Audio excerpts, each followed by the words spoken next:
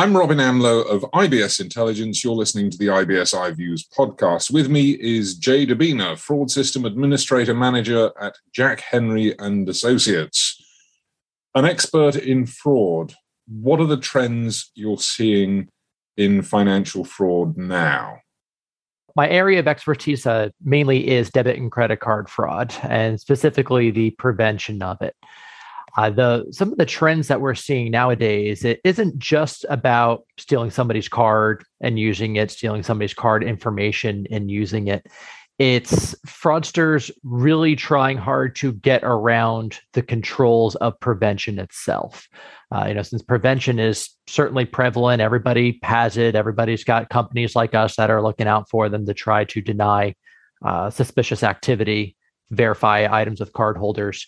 The biggest and scariest trends are fraudsters trying to manipulate cardholders to verify activity or trying to verify activity on their behalf in order to get around the controls to commit fraud. This is what you're calling social engineering, I guess?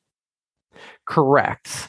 Social engineering being, they're contacting the cardholder, they're spoofing the phone number of their bank, calling them and saying, "Hi, I'm calling from IBS Intelligence Bank. I'm calling from their security department, and we have some questions. We want to run some things by you. Am I speaking with Jay Dabina? Okay, let me verify. What is your social security number so I can verify I'm talking to the right person? Any way that they can get to talk to that cardholder, get them relaxed, think that they're somebody legitimate to start giving away their personal information, and then using that against them to commit fraud is the scariest thing right now. And there's nothing, in a sense, that you as a technology firm can do about that, because it's down to the human being, and human beings are notoriously not capable sometimes of discerning what they should discern. Absolutely correct. And even worse, it doesn't even take a very intelligent criminal to do this. We're very willing to give away this information. I like to use the examples of social media. You can hack most people by looking at their social media profiles. They're very willing to put out information that is used on just about every security question known to man on most financial institution websites. Mother's maiden name, that one's easy. Look for the happy birthday mom post on social media, and mom might have posted her maiden name out there. Where'd you go to high school? What kind of car did you have? So it's not even that it takes a whole lot to do this. Criminals can easily just go onto somebody's social media account to steal it. And then you're right, a company like mine, whose part of their business is verifying and working with that cardholder, where we only know that cardholder as well as the information that's being verified. So if I have enough information on you, I can certainly convince your bank that I am you just by being able to answer some questions and verify security. And there's no getting around the fact that this is a case where we have to educate the consumer. It's not something that can be fixed by technology. Tell me about card cracking. Card cracking is a very interesting trend. So I became very familiar with it. So I've worked for Jack Henry for going on 4 years now. But I spent 13 years prior to that working for financial institutions in the United States, in Pennsylvania. Helps our security area in doing certain investigations into not just the card piece itself, but also bad check deposits being made into ATMs, empty envelope deposits on old envelope machines. Those have been essentially done away with. But the card cracking is kind of a combination of card fraud plus social engineering, in a sense that fraudsters will go and recruit people. So it mainly originated in Chicago, in the United States, to where they would go to, especially college campuses. It doesn't take much to pretend to be a college student, right? Just have someone that looking young enough, dress a little scruffy in some sweatpants and walk around with a backpack. Yeah, I'm sorry, that rules me out straight away. I don't think I look young enough anymore. That's all right. You know what? With a mask on nowadays, you almost can't even tell. Just put a hat on and a mask. No one will ever know. But it's so easy to walk on a college campus. My wife works for a college, so I've visited all the time. I see it.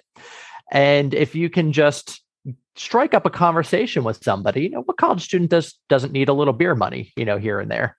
So offer a way for them to be like, hey, you need a couple extra bucks. Well, I have a friend who introduced me to somebody that helped me get some extra money on doing something that is completely on the level here. And of course, they're always, anytime somebody prefaces something and saying that, oh, it's on the level, it's totally legal, guarantee you it's probably not legal if they have to qualify that at the beginning of a conversation, right? So the scam involves them selling you their debit or credit card along with their PIN in exchange for money and a little bit of coaching. Say, hey, don't take a look at your account. We're going to use this. Then go and tell your bank, give it about 3-4 days, and then tell them you lost your card. They're going to review some transactions, and anything that happens, you didn't do because you didn't do it. We will. Don't worry about it. We're going to give you some money. This is just something that banks are insured for. It's victimless, whatever they got to do to convince them to do that. Then once they have the card, they'll take a fraudulent check. You can go on to most the websites, just do a quick search, and you can probably print out a check, something that looks like it, deposit it into an ATM.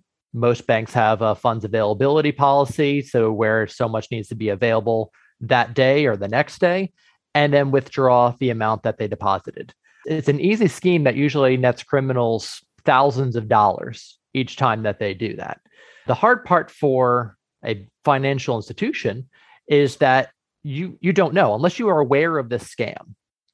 All you see is that, yep, somebody lost their card. Maybe they told you they wrote the PIN on the back of the card. I've certainly heard enough of that in my career. They're told not to do that. I've certainly asked some of them before, do you tape the key to your house to the front door? That's kind of what you're doing there. And I didn't do these deposits. Why would somebody just go, if I had a stolen card, and not just go to the ATM and withdraw money? Why would I make a deposit? There's a lot of questions for a bank person to ask, but if you're not familiar with it, well, how do you know the cardholder didn't participate in with it? So it's an easy scam. There's too many people willing to just get a couple extra bucks to, on a quote unquote victimless crime in order to do this. All right, this is starting to depress me, but let's move on. SIM swapping. SIM swapping is another very interesting crime. Kind of what I was talking about before, where it's not just a matter of committing the fraud itself. It's how do I get around the controls of it? So think about, kind of part of what I do at Jack Henry is I run tech and ops for the area of fraud prevention, that if we detect suspicious activity, we're going to send your mobile, an SMS text message. We're going to send you an email. We're going to send phone calls to you trying to verify that activity with the cardholder. But just about all of that is dependent on your mobile phone, correct? So what if, again, I had enough information because you just posted everything on social media. You just answered this nice little survey that's asking every single security question in there, just for fun, because, you saw your other friends posting it. So why not? And I can convince your mobile carrier that I am you. I'll go, oh gosh, I lost my phone. It's gone. I can't find it. I had an old one laying around. My brother, had one that they gave to me because I can't afford to buy a new one right now. Can you swap my account over to this new phone? Essentially swapping the account to the new SIM. Same problem that, anybody has, right? My verification is only as good as the information that I can verify. So if that person convinces me that I am you, and I connect your mobile account to this new phone because you're telling me you lost your old one, well, where's those alerts now going to? That text message, that phone call. They're now going to the new phone that will also pass any anti-check, any anti-spoofing technology, because it's the legitimate phone now that the mobile carrier has registered with everybody. So I said, it's not just a matter of committing fraud these days. That's easy. Anybody can do it.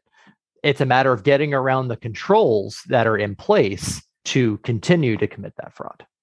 Well, let's try and turn this conversation on its head, because, as I said earlier, you are starting to depress me quite thoroughly about what's going on.